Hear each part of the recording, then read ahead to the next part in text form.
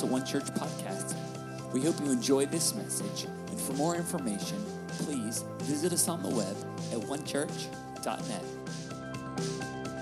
In our series, The Way, which is to wrestle with the question, what does it mean to be a disciple of Jesus? What does it mean to be a follower of Jesus? And it centers around three things. We should be able to say them now. To be with Jesus, to be like Jesus, and to do what Jesus does. And the first of those, to me, is really my life message, to be with Jesus. And so a few weeks ago, I preached what I consider to kind of be one of the most important messages. It's called With Him. It's on the website if you missed it.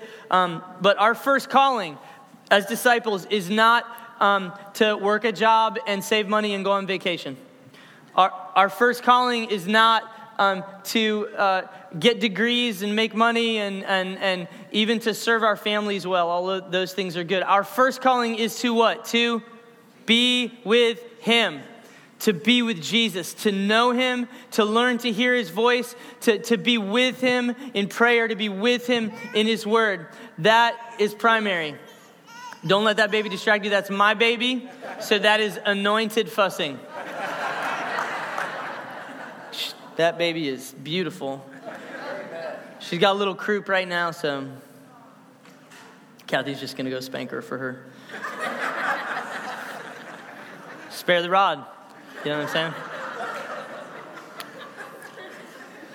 All right, the title of my message is A King's Ransom.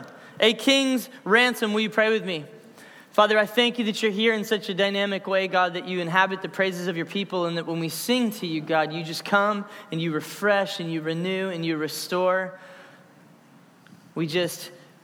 We lean into you, Holy Spirit. We yield to you for these next few moments. God, would you overshadow me and all of my weaknesses and my imperfections? God, you know how much I need you for these next few moments. Would you open our ears to hear, God, and give us eyes to see, Lord, spiritual eyes to see what you're saying and what you're doing. God, help me deliver this word. We need you, Jesus. And it's in your name we pray. Everybody said? Amen. Amen. Amen. Turn in your Bibles with me to Matthew chapter 19. Matthew chapter 19, a king's ransom. We're going to pick it up in verse 16. Just then a man came up to Jesus and asked, "Teacher, what good thing must I do to get eternal life?" "Why do you ask me what is good?" Jesus replied. "There's only one who is good. If you want to enter life, keep the commandments." "Which ones?" he inquired. Jesus replied, "You shall not murder, you shall not commit adultery, you shall not steal, you shall not give false testimony. Honor your father and mother, and love your neighbor as yourself."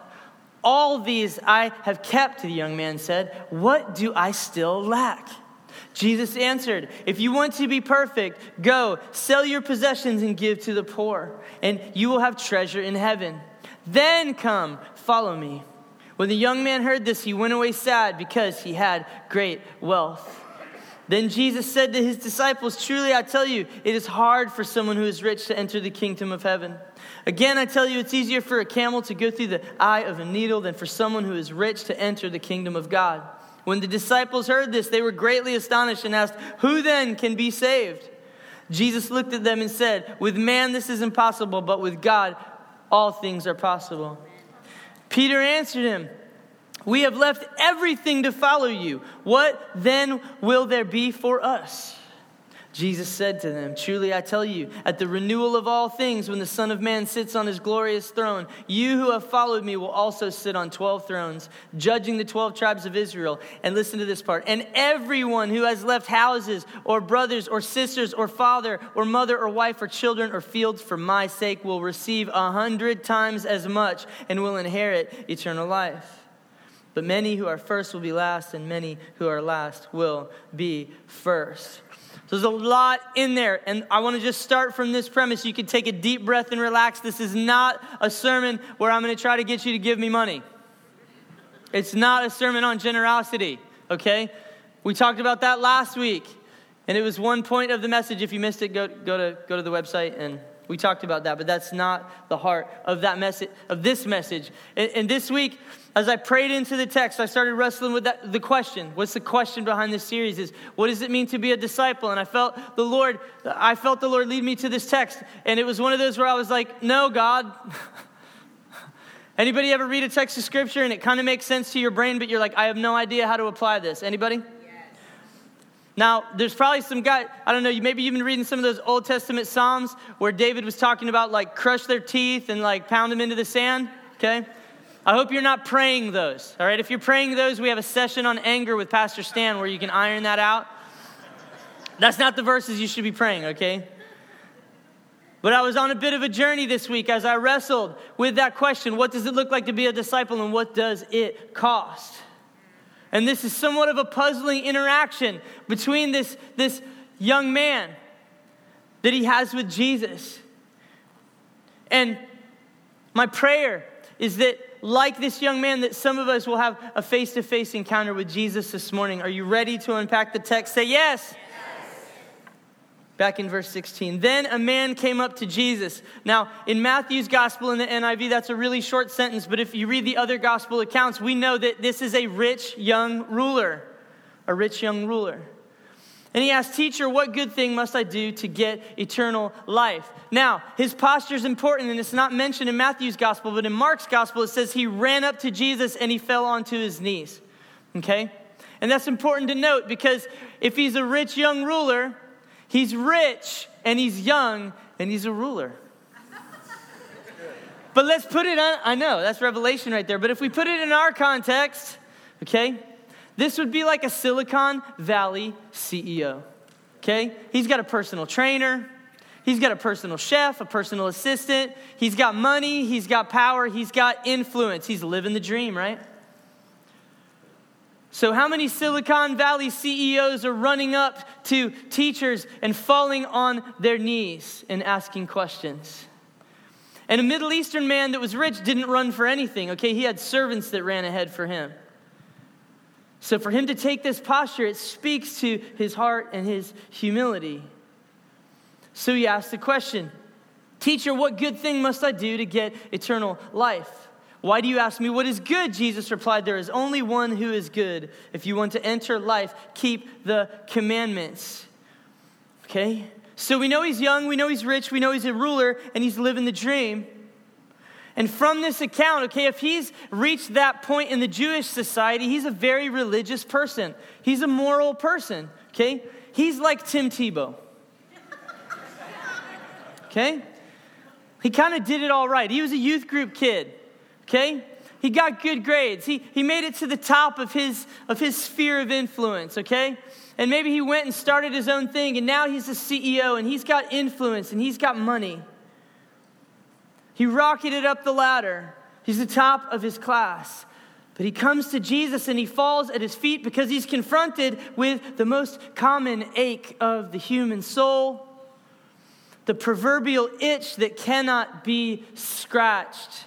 Something is missing. The prophet John Mayer wrote a song about it. "I'm dizzy from the shopping mall. I searched for joy and I bought it all. It doesn't help the hunger pains and a thirst I'd have to drown first to ever satiate. Something's missing and I don't know how to fix it.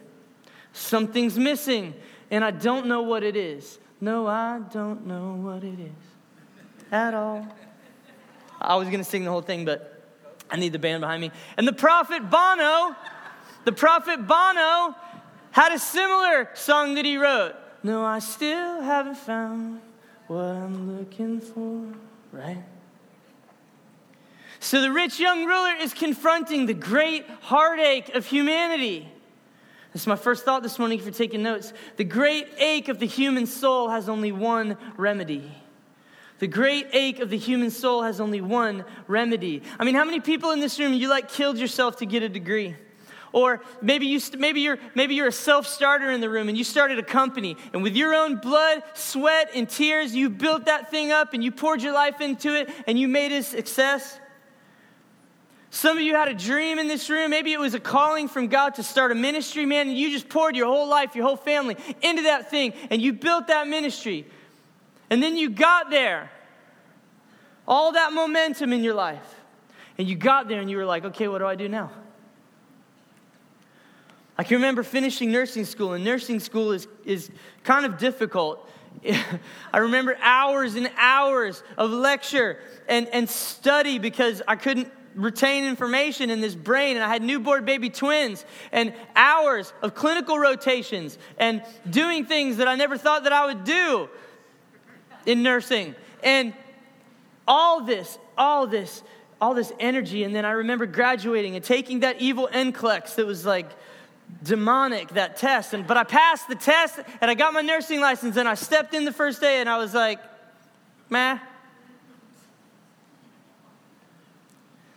So whether it's a degree or the family that you dreamed of one day having, or that dream job or that dream house, there's a longing in the soul that can never be satisfied apart from the one who breathed that soul into existence. And maybe you're the person in this room that you've never really met Jesus. You might even be a church attender. You might know more verses from the Bible than me, but you've never really met him.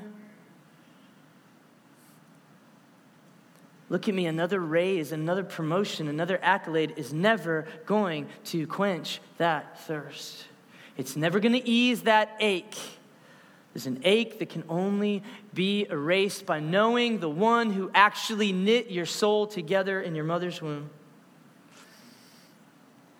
Resting in the one who breathed life into you. It's the starting point when we started this whole series in Matthew 11:28. It says, "Come to me, all you who are weary and burdened, and I will give you rest." Rest. So our rich, young, powerful ruler, he meets the real Jesus, face to face. And he's coming with humility. He comes and he drops to his knees, and he's asking a couple of really important questions. What must I do, teacher? What must I do?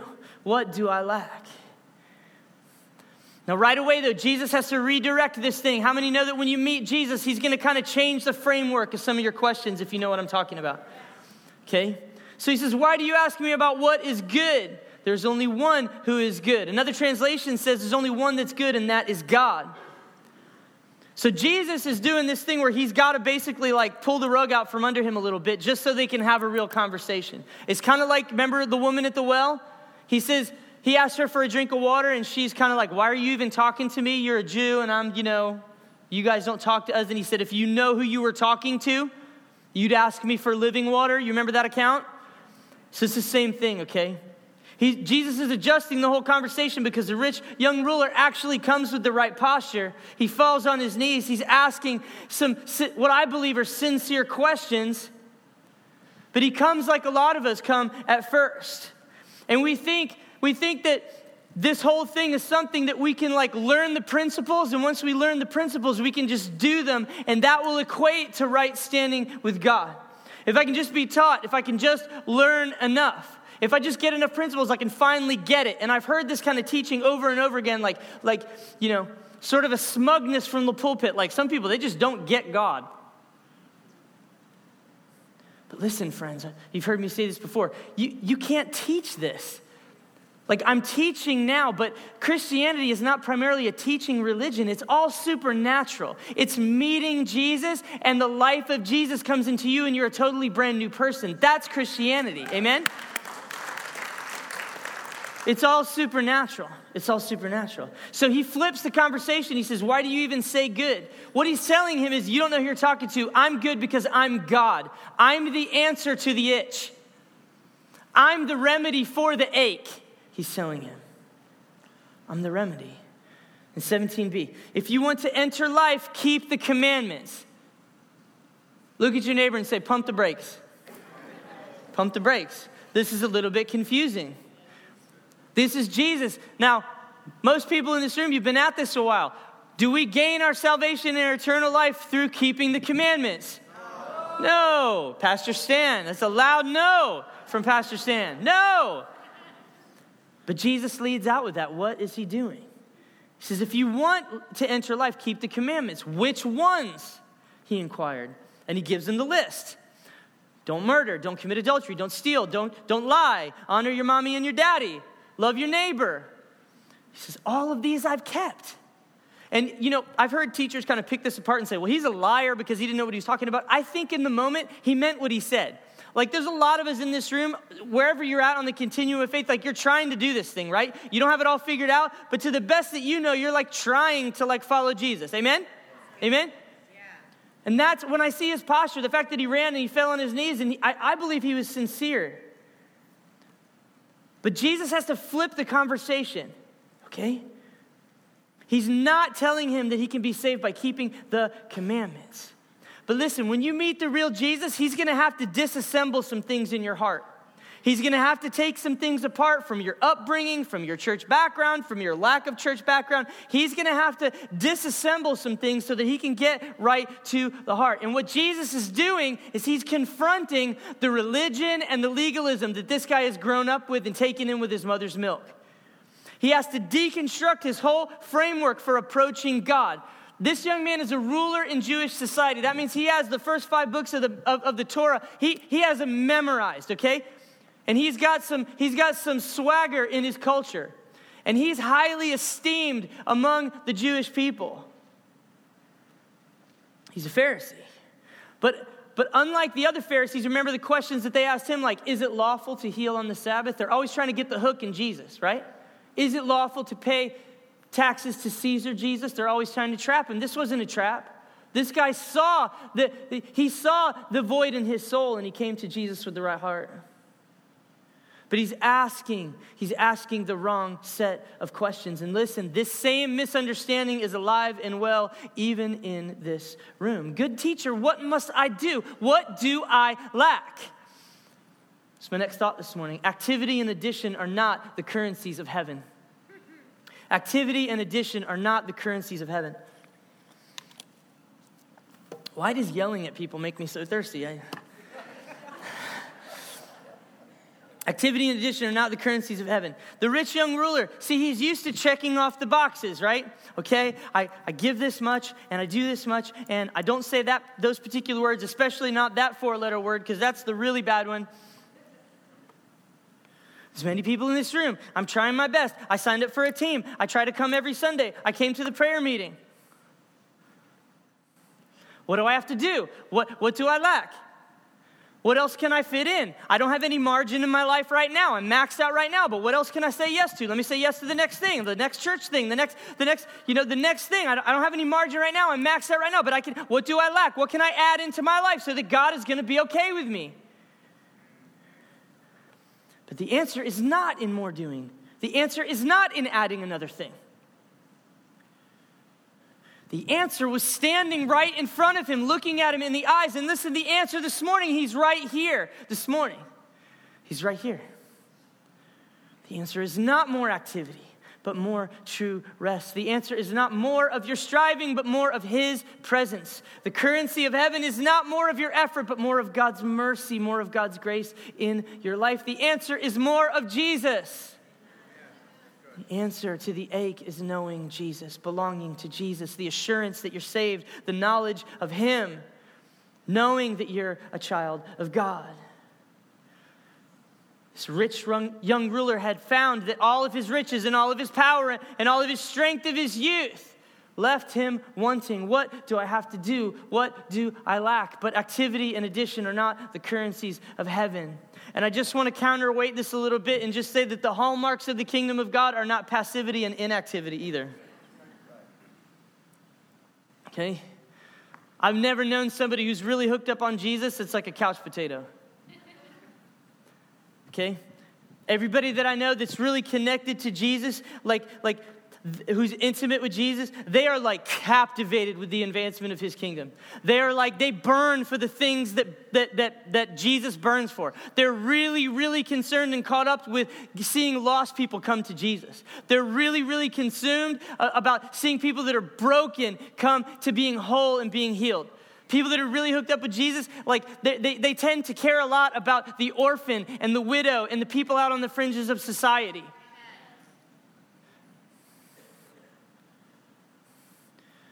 In fact, most people that I know that are really, really hooked up with Jesus, they're often misunderstood by people, even their families sometimes, okay? I mean, I remember when I got saved, I was at a sales job in this office, and there was a guy, and he and I, like, before I got saved, we had a lot in common because he was like a functioning alcoholic, and I was a cocaine addict. So, like, we had this weird, like, you know, like, we'd fist bump, like, yeah, we're jacked. Anyway, and so I got saved, like, really saved, on fire saved. And I remember one day sitting back in this little fishbowl area, you know, and he was like, man, what happened to you? You used to be normal. You used to, like, party and chase girls, and now, like, you don't even talk about girls. And I was like, actually, there is this one girl, her name's Kathy Golan, and she goes to the youth group. That Woo is right.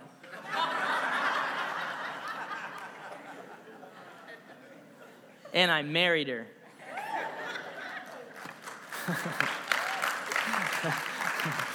I actually had lunch with somebody like a week ago who used to be in the youth group, and at the end of the lunch, he goes, last thing, he goes, I can't believe you married Kathy Golan. I was like, bro, I know. I have no idea how that happened. And now I'm totally lost. Activity and addition are not the currencies of heaven. Oh my gosh, we got to run. We got to roll. Pick it up in verse 20. He says, all these I have kept. What do I still lack? So Jesus is about to go deep. He's about to go deep, friends. Here we go. Verse 21. Jesus answered. Now there's one line missing here that was in Luke's gospel, and I wish it was in Matthew's account, because it says that when he asked the question, Jesus looked at him and he loved him. He looked at him and he loved him. And I know, like, my little Judah will ask me crazy questions usually about superheroes and, like, why he has to obey the laws of gravity, okay? But because I love him and he's my little guy, I don't get impatient with his questions. And so I want you to hear the heart of God, because what he's about to say to the rich young ruler is really difficult, and it's going to actually be difficult for us, okay? But you have to understand, he looked at him and he loved him. And so I want you to know that that's the heart of Jesus. He's looking at you through the lens of love, not through the lens of your mistakes, okay? He wants to show you mercy. He wants to bring you home. He's not waiting for you to blow it again. He's patient and he's kind. And he looks at this young man with all of his wealth and all of his power, and he can see that he's still clueless. But he loves him, and he gets right to it. Verse 21, Jesus answered, if you want to be perfect, go sell your possessions and give to the poor, and you will have treasures in heaven. Then come follow me. When the young man heard this, he went away sad because he had great wealth. My next thought this morning, the cost of discipleship is a king's ransom.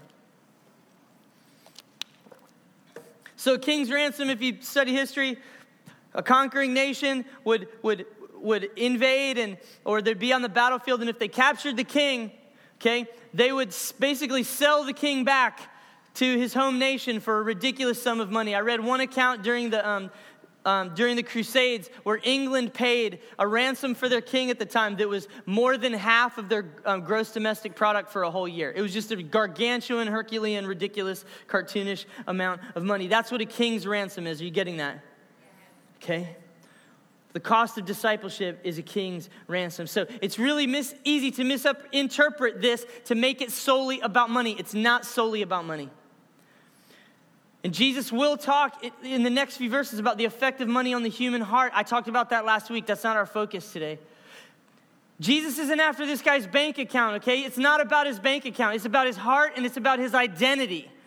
Jesus is striking at the thing that he loves the most. He's striking at his heart. The thing that is sitting on the throne of his life is his money, his comfort, the ease of his life, his influence. And it's a quick interaction. But in this momentary exchange of this man on his knees with sincerity, Jesus with love is just obliterating two of the most cunning deceptions that have ever been perpetrated on spirituality, on Christianity, in all of human history. And they are this. One is that you must work to earn your salvation. We took care of that one, right? But the other is that really following Jesus won't cost you everything. So the enemy of your soul, what he wants to do is he wants to spin you off into a ditch one way or the other. And one way is that I got to work to earn it, and the other way is that it's free. Salvation is free, but being a disciple of Jesus, really following him, really living a life that's surrendered to him, that costs everything. If I can just do enough, if I can just pray enough, if I can just do this, then God's going to be okay with me. We got to talk about it. We got to go to this side for a minute, because there's people in this room, you grew up in a super legalistic background. Okay? You grew up in a maybe it was a pastor or a priest, or maybe it was your own parents, and they used scripture to like just hammer you, okay? They tied your salvation to the length of your skirt, right? And look, I want to get you off of this hamster wheel of legalism where you just spin yourself to death. That's not the heart of God. If I just do this, if I just work hard enough, if I just perform enough, then God will finally love me, and he'll finally bless me, and nothing ever terrible is going to happen to me.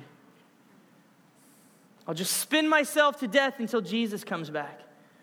Listen, I love you with the love of the Lord. Listen. Jesus, he loves you. He's singing a love song over your life that he penned with his own blood. He paid the price for the skirt. But the enemy of your soul wants to spin you out over there in some performance thing that you'll never, ever, ever get there. So that's one ditch, okay? That's one ditch, but we got to talk about the other one, okay? And the ditch over here is, you know what? I've got my plans. I've got my dream. I've got my thing. And I just want a little bit of Jesus sprinkled in on the top. And listen, just a little Jesus, just a little side order of Jesus, just a little bit of Jesus. Just a little service.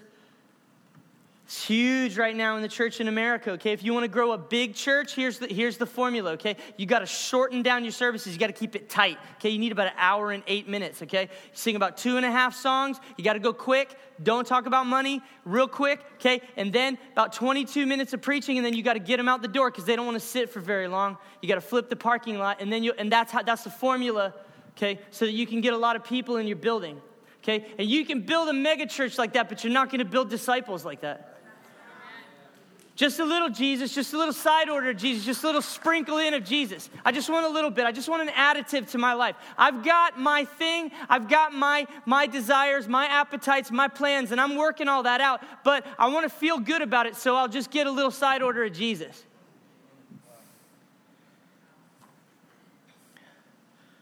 What must I add? He said to Jesus. What do I lack? What must I add?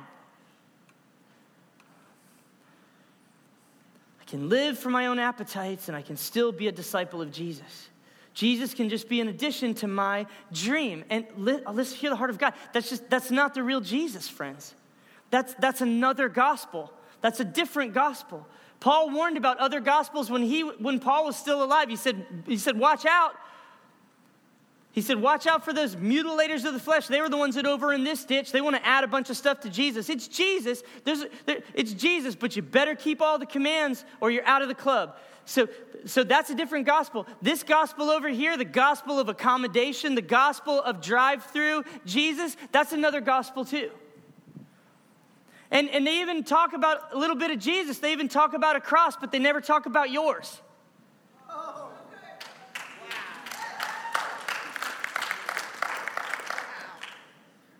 Listen, we've seen the rise of other gospels. I'm telling you this because I love you. Because listen, if I'm going to be your pastor, okay, then I've got to shepherd you, and the shepherd keeps you from going in the ditch. So I don't want you in this ditch, and with all the love of the Lord, I don't want you in this ditch. We've seen the rise of a lot of other gospels. The prosperity gospel. If you just send me a check, call the number on the bottom of the screen, you're gonna be rich beyond your wildest dreams. That's not the gospel. That's not the gospel. We've got the progressive social justice gospel. We've got the Fox News gospel. And yes, the gospel of addition. That your dream is preeminent. It's all about your dream. It's your best life now. That your thing, your desires are preeminent, and you can just add Jesus to your pursuits and your plans. You get to be the Lord of your life. Then Jesus is just along for the ride. Oh, listen, friends. Jesus wasn't after this young man's wallet. He was giving an opportunity. He's giving us an opportunity this morning to have the most glorious, beautiful adventure in life. He was offering him a real, abundant, and eternal life. He's pulling back the veil and saying, I am God. But here's the truth. I'm a consuming fire. I'm jealous. I will not take second place to the idols in your life. Deuteronomy 4:23 says, are you guys still awake? Are you okay? We can do this? Okay, just had to unwind the tension in the room because I was feeling it. Deuteronomy 4:23.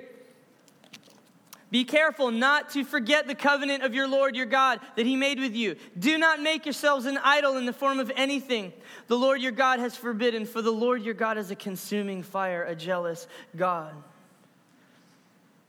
Listen, the moment that the Holy Spirit opens you up to the gospel and it becomes real and you repent of your sins and you put your trust and your faith in Jesus and you confess him with your mouth as Lord of your life, the divine life of God comes into you and you pass from death to life.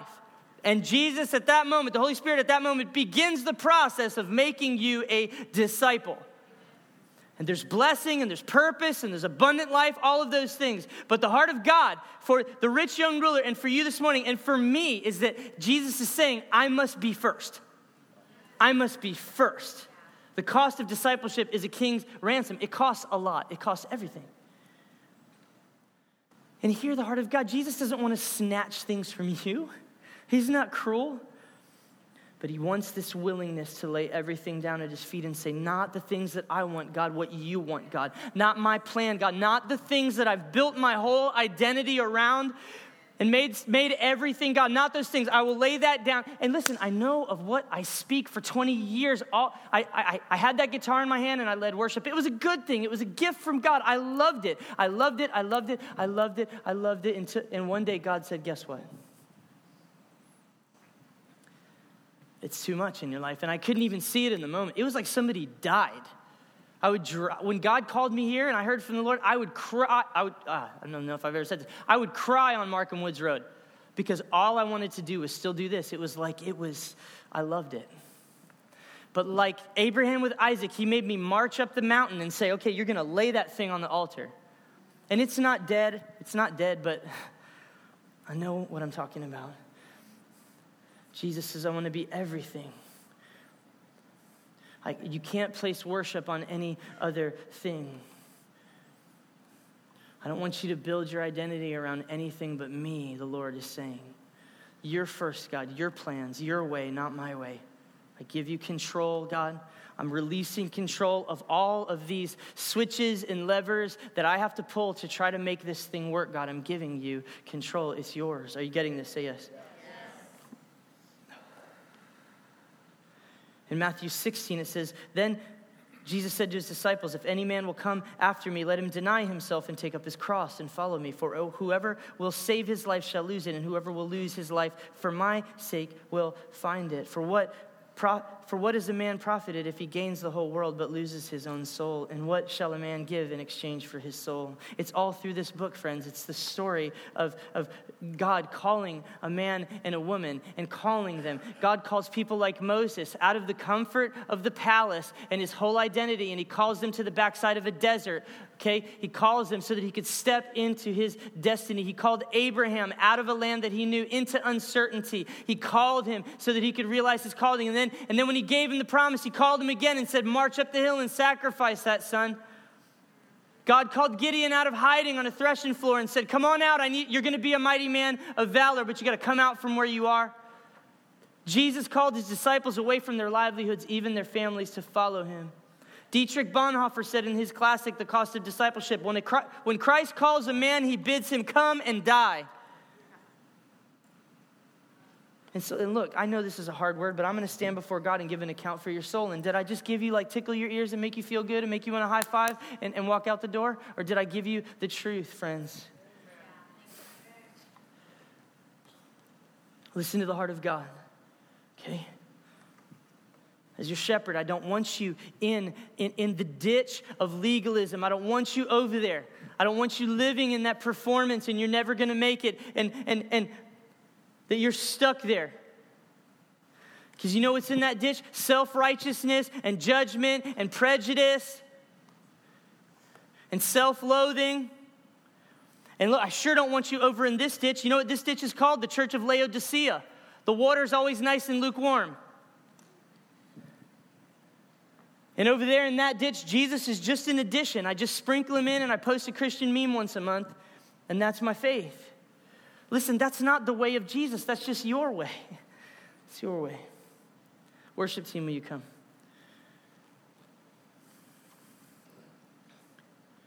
So then Jesus gives this little teaching on money. He says it's really hard for the rich to enter the kingdom of heaven, and we just won't park there. I talked about it last week. Money just has this way of just infecting the heart and making itself God, right? We talked about that last week. So this message is not about money. I'm not trying to manipulate you. We already took the offering, right?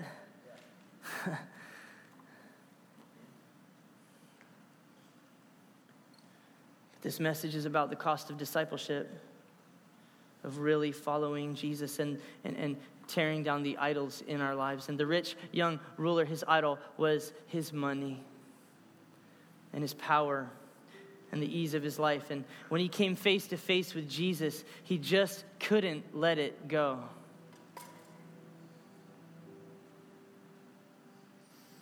So I have to ask the question, okay, for all of us, if you were face to face with Jesus this morning, with the one whose eyes burn like fire, what would be the thing in your life? And maybe it's a good thing.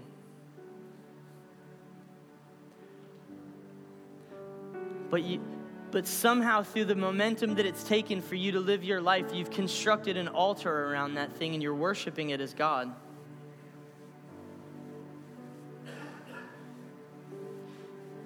And listen, I could think of 10 situations. Okay, we got a child who's got some medical stuff, and just from the gravitational pull of that situation, like, that can become all-consuming. Homeschooling 6 kids can become all-consuming. Being a pastor and writing sermons can be all-consuming.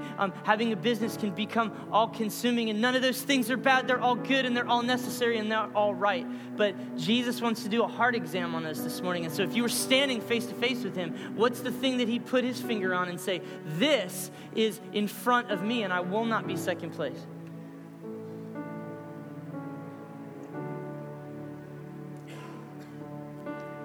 Last part of the text. I love Peter. Peter's awesome.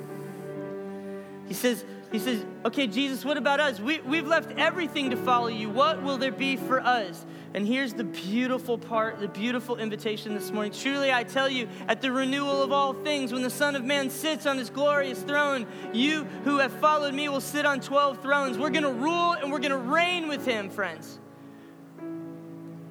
He says, everyone who's left houses or brothers or sisters or fathers, wives, children, or fields will receive 100 times as much and will inherit eternal life. It's my last thought. If you can write stuff down in the dark, a king's ransom is pennies in heaven.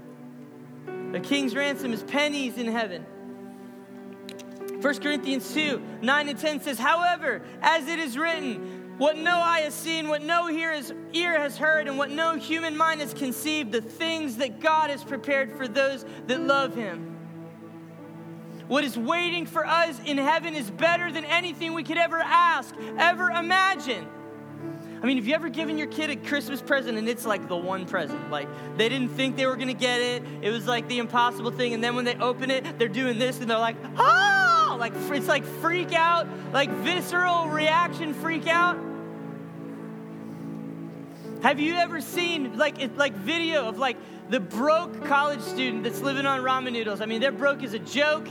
And the grandparent swoops in and hands them the keys to a car. They bought them a car so they could get around to college. And you see them just crumble and break and cry. You ever seen one of those?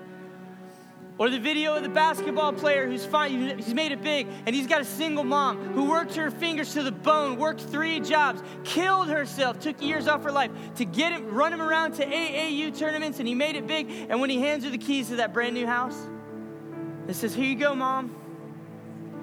I've got to tell you, friends, what's waiting for us, if we will If we will lay ourselves on the altar and be willing to say, whatever it is, God, wherever you tell me to go, whatever you tell me to say, I'll say it, I will do it, I will let go of everything. What's waiting for us is, it's better than any of those gifts that I described. It's the kind of thing where we're going to fall on our face as if we're dead and say, I can't believe you're this good, God.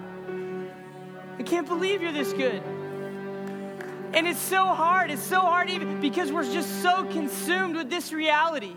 We're so consumed with the things of this life that it's hard to even reach out and touch that, friends. But that's the message of this book. The reward, there are blessings now. There are rewards now. There is fulfillment now, but the real blessing is not here. The real reward is not here. It's just a glimmer. It's just a picture of what we're going to have when we're with him. And it's forever and ever. No eye has seen, no ear has heard, no mind has conceived the things that God has prepared for those who love him. The king's ransom is pennies in heaven. We're not even gonna, it's gonna be laughable, the things that we had to give up to truly follow him. Will you stand to your feet?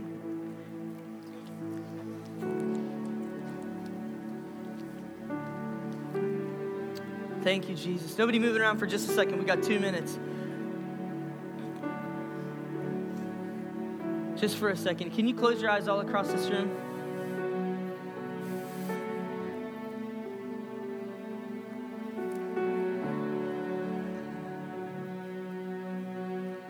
So I asked the question once, but I got to ask it again because as I prayed and as I prepared and really wrestled with this all week, it was like, okay, God, if this young man left sad and walked away from eternal life. That means that in this room, as I've been speaking, the Holy Spirit has been putting things on people, the finger. He's been pointing on things in your heart and saying, this thing has erected itself as more important. This thing has taken preeminence in your life. And he's looking at you this morning with love and with mercy and with patience. He's not wanting to judge you, but in these next few minutes, as the worship team plays softly with your eyes closed, what I'm asking is that the Holy Spirit will speak to you specifically on those things. That we would meet the real Jesus for just a moment. We'd have an encounter, a transaction where we say, okay, God, I know for me for a season it was worship leading. I would rather sit and play and sing, and I was singing to him, but it was just about me.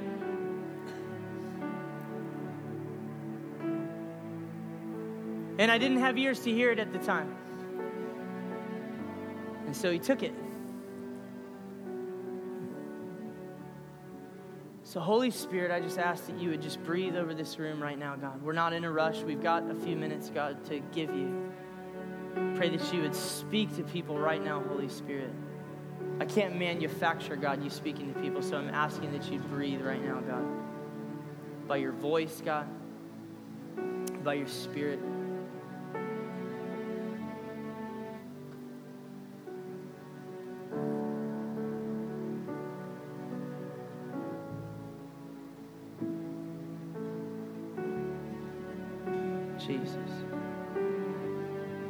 Jesus.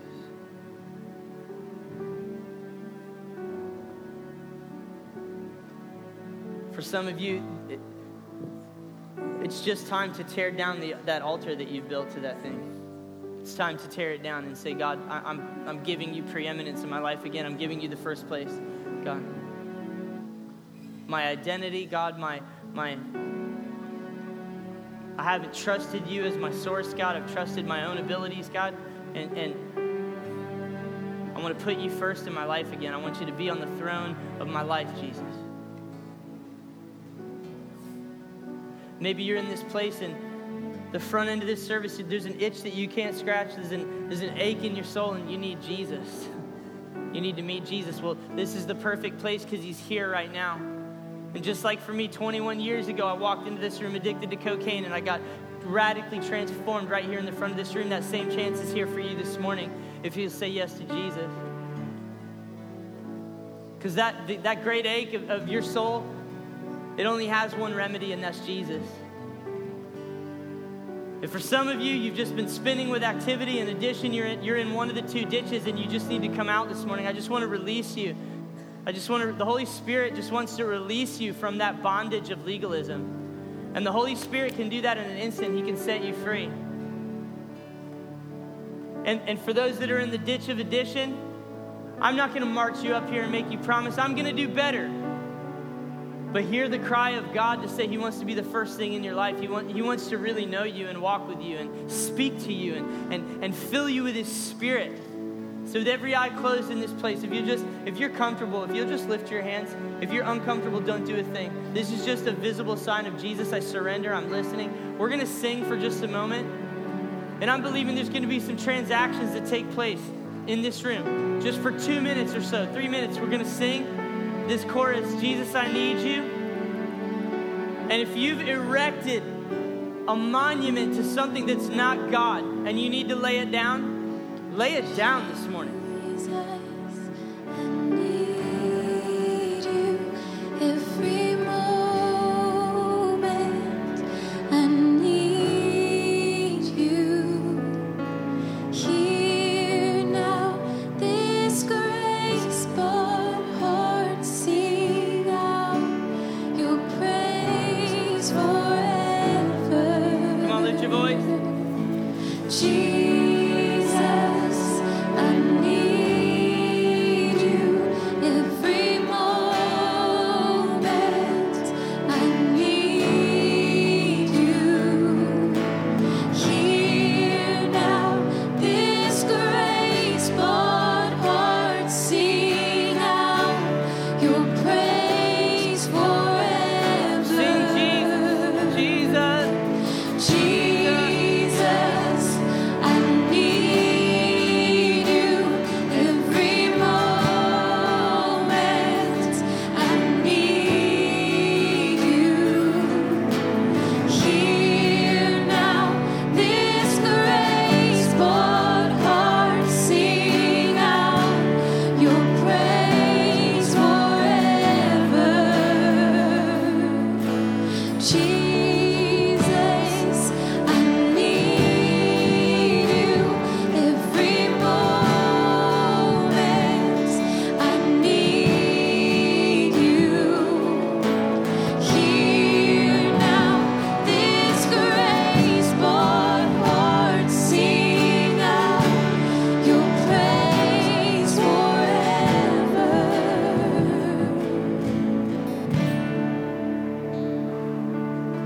Thank you, Jesus. Thank you, Jesus. So if the Lord has spoke to you today on one of these things, will you just lift your hand? It's not for my ego. I just want to. In writing this, I was cut up. I was cut up pretty bad. So let's do this. Can we pray a prayer together? I'm just going to lead you in a prayer. It's just one of surrender and consecration to the Lord. Would you pray this prayer with me? Dear Jesus, I give you my heart again. Forgive me, God, for building an altar that wasn't for you. I want you to be first, God. I want to submit to your will. I want to submit to your plans. Would you change me, God? Fill me, Holy Spirit. Draw me close to you again, God. I need you. Consecrate myself to you. I belong to you, Jesus. In Jesus' name, amen. Father, I just pray for every person within the sound of my voice right now, God. That you would help us, God, change our appetites, Lord. May the lifeless things of this world that draw us away from your heart, God, lose their taste, God, in our mouths, in our minds, God, in our eyes, God. Would you change us, God? Would you draw us closer to you, God? Give us an appetite for your word and for your presence that's greater than the things of this world, God.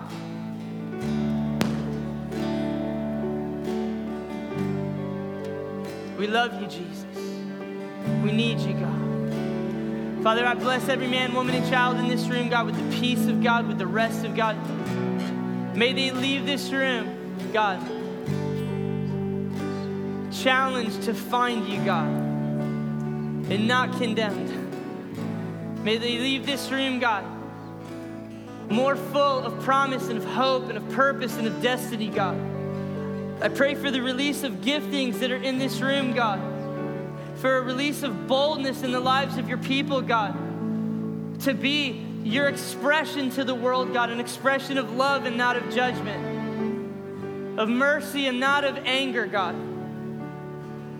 Father, I pray a blessing, God, over their children and their grandchildren, God. May we raise up children and grandchildren that are going to change our communities and our cities and our nation for you, God. May you pour out your Spirit, God. Father, we lift up the Panhandle, God, and some 2,000 people or 1,500 people that are still missing, God. Would you reunite loved ones, God? Will you rebuild that community? And on the other side of this, God, would there be a revival, God, in the Panhandle? Lord, would you pour out your Spirit in that whole region, God, in Alabama and in Georgia, God?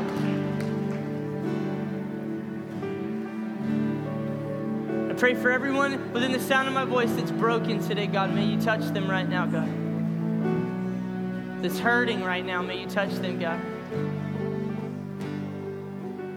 For every person that looks in the mirror and doesn't like what they see, God, I pray that you would transform what they see, God, that they'd see what you see, that they're beautiful, that they're whole, that they're the righteousness of God, that they're a son or a daughter of God.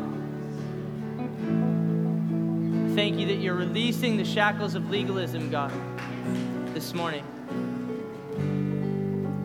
Thank you, God, that you're tearing out that spirit of religion, that judgmental, that political spirit, God, that it can't stay in this house. In the name of Jesus. Thank you, Jesus. I'm going to release you in just a moment, but I want to do this. Listen. For two or three groups. The first one is if you're away from Jesus and you came with a friend or you're a guest this morning, I'm not going to embarrass you. I'm going to release the whole service, but there'll be some of us at this front, myself, some of our leaders. I would love to pray with you to reconnect with Jesus. Maybe you served him at one time and you're just off track and you want to give your life back to Jesus. It's the greatest joy of my job, of my role, is to reconnect your heart to Jesus. Or maybe you've never met him, you've never committed your life to Jesus. I don't want you to miss your moment this morning. And so I'll wait for you at this front. Or if you're hurting this morning and you just want somebody to come alongside you and pray with you, we're here to pray with you this morning.